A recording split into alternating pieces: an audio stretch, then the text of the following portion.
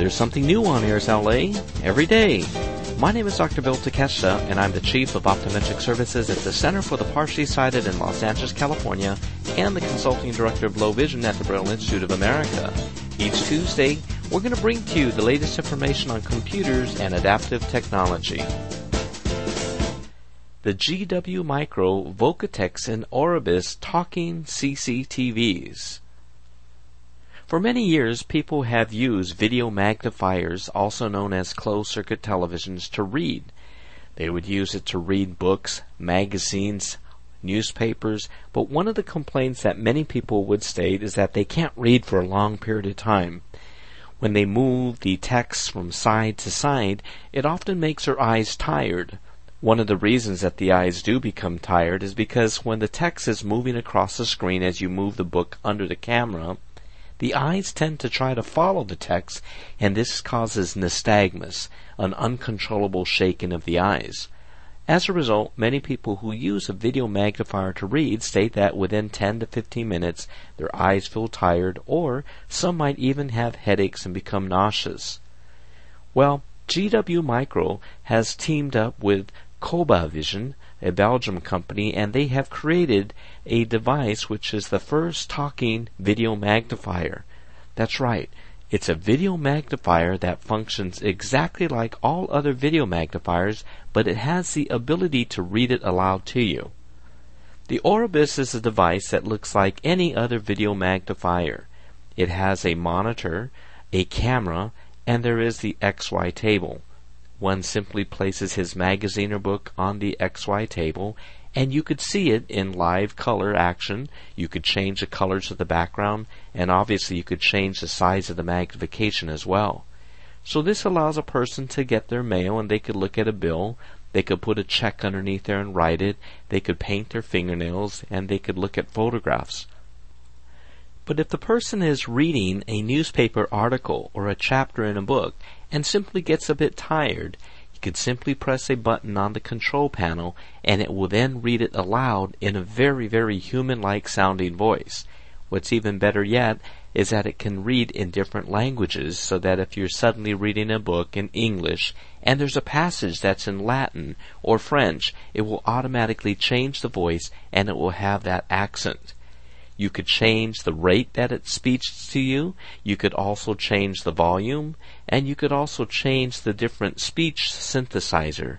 So it functions very, very similar to many of the other computerized programs such as Kurzweil and OpenBook or the ABIC products, but you don't even have to have a computer. It's all built inside this one single package. So there's two different models. The first model that came out is called the Vocatex. And the Vocatex is again a very, very high quality machine. First of all, it does use what is called a high definition video camera. So this is what gives it the clarity and the resolution so that it can read the text out loud. It also incorporates the use of some of the latest in different types of high definition televisions. It is actually a high-definition television with high resolution, so it does give the user that really crisp image, or if one is using it to look at photographs, the images will be very clear.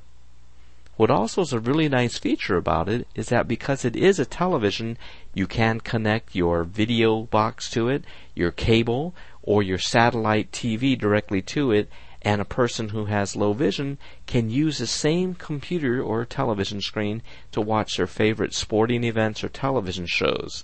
So it can be placed on a desk so one could read, and if then one wants to switch and watch television with the press of a button, one could do that. There's also a second generation of these talking CCTVs produced by GW Micro, and this is called the Orabis. The Orabis has all of the features of the Vocatex, but it does have the options of having larger television monitors, so one can have even a larger monitor if one wants to have that wider field of view. So overall, this is really a very, very nice addition in the field of assistive technology for a person who is partially sighted but who has difficulties at times where their eyes become tired and want something to read it for them. The Orabis and the Vocatex by GW Micro are really excellent options. Now, the price of these systems, they range from over $3,000 to $7,000, depending on which particular features and the size of the television monitor that you purchase. But it is something that does not require any kind of knowledge whatsoever of using a computer. You simply plug it into an electrical outlet, find a comfortable desk or table to place it in front of, and one could read, one could write, color, draw, repair things, and even watch high-definition television. So I hope that this information is helpful to you, and if you'd like to learn more about some of the latest in vision and adaptive technology, join us on our Facebook page by going to www.facebook.com/errorsla and click the like button. I hope this information is helpful to you, and please tune in next time when we bring you more on Tech for Low Vision. For Errors LA, this is Dr. Bill Takeshita.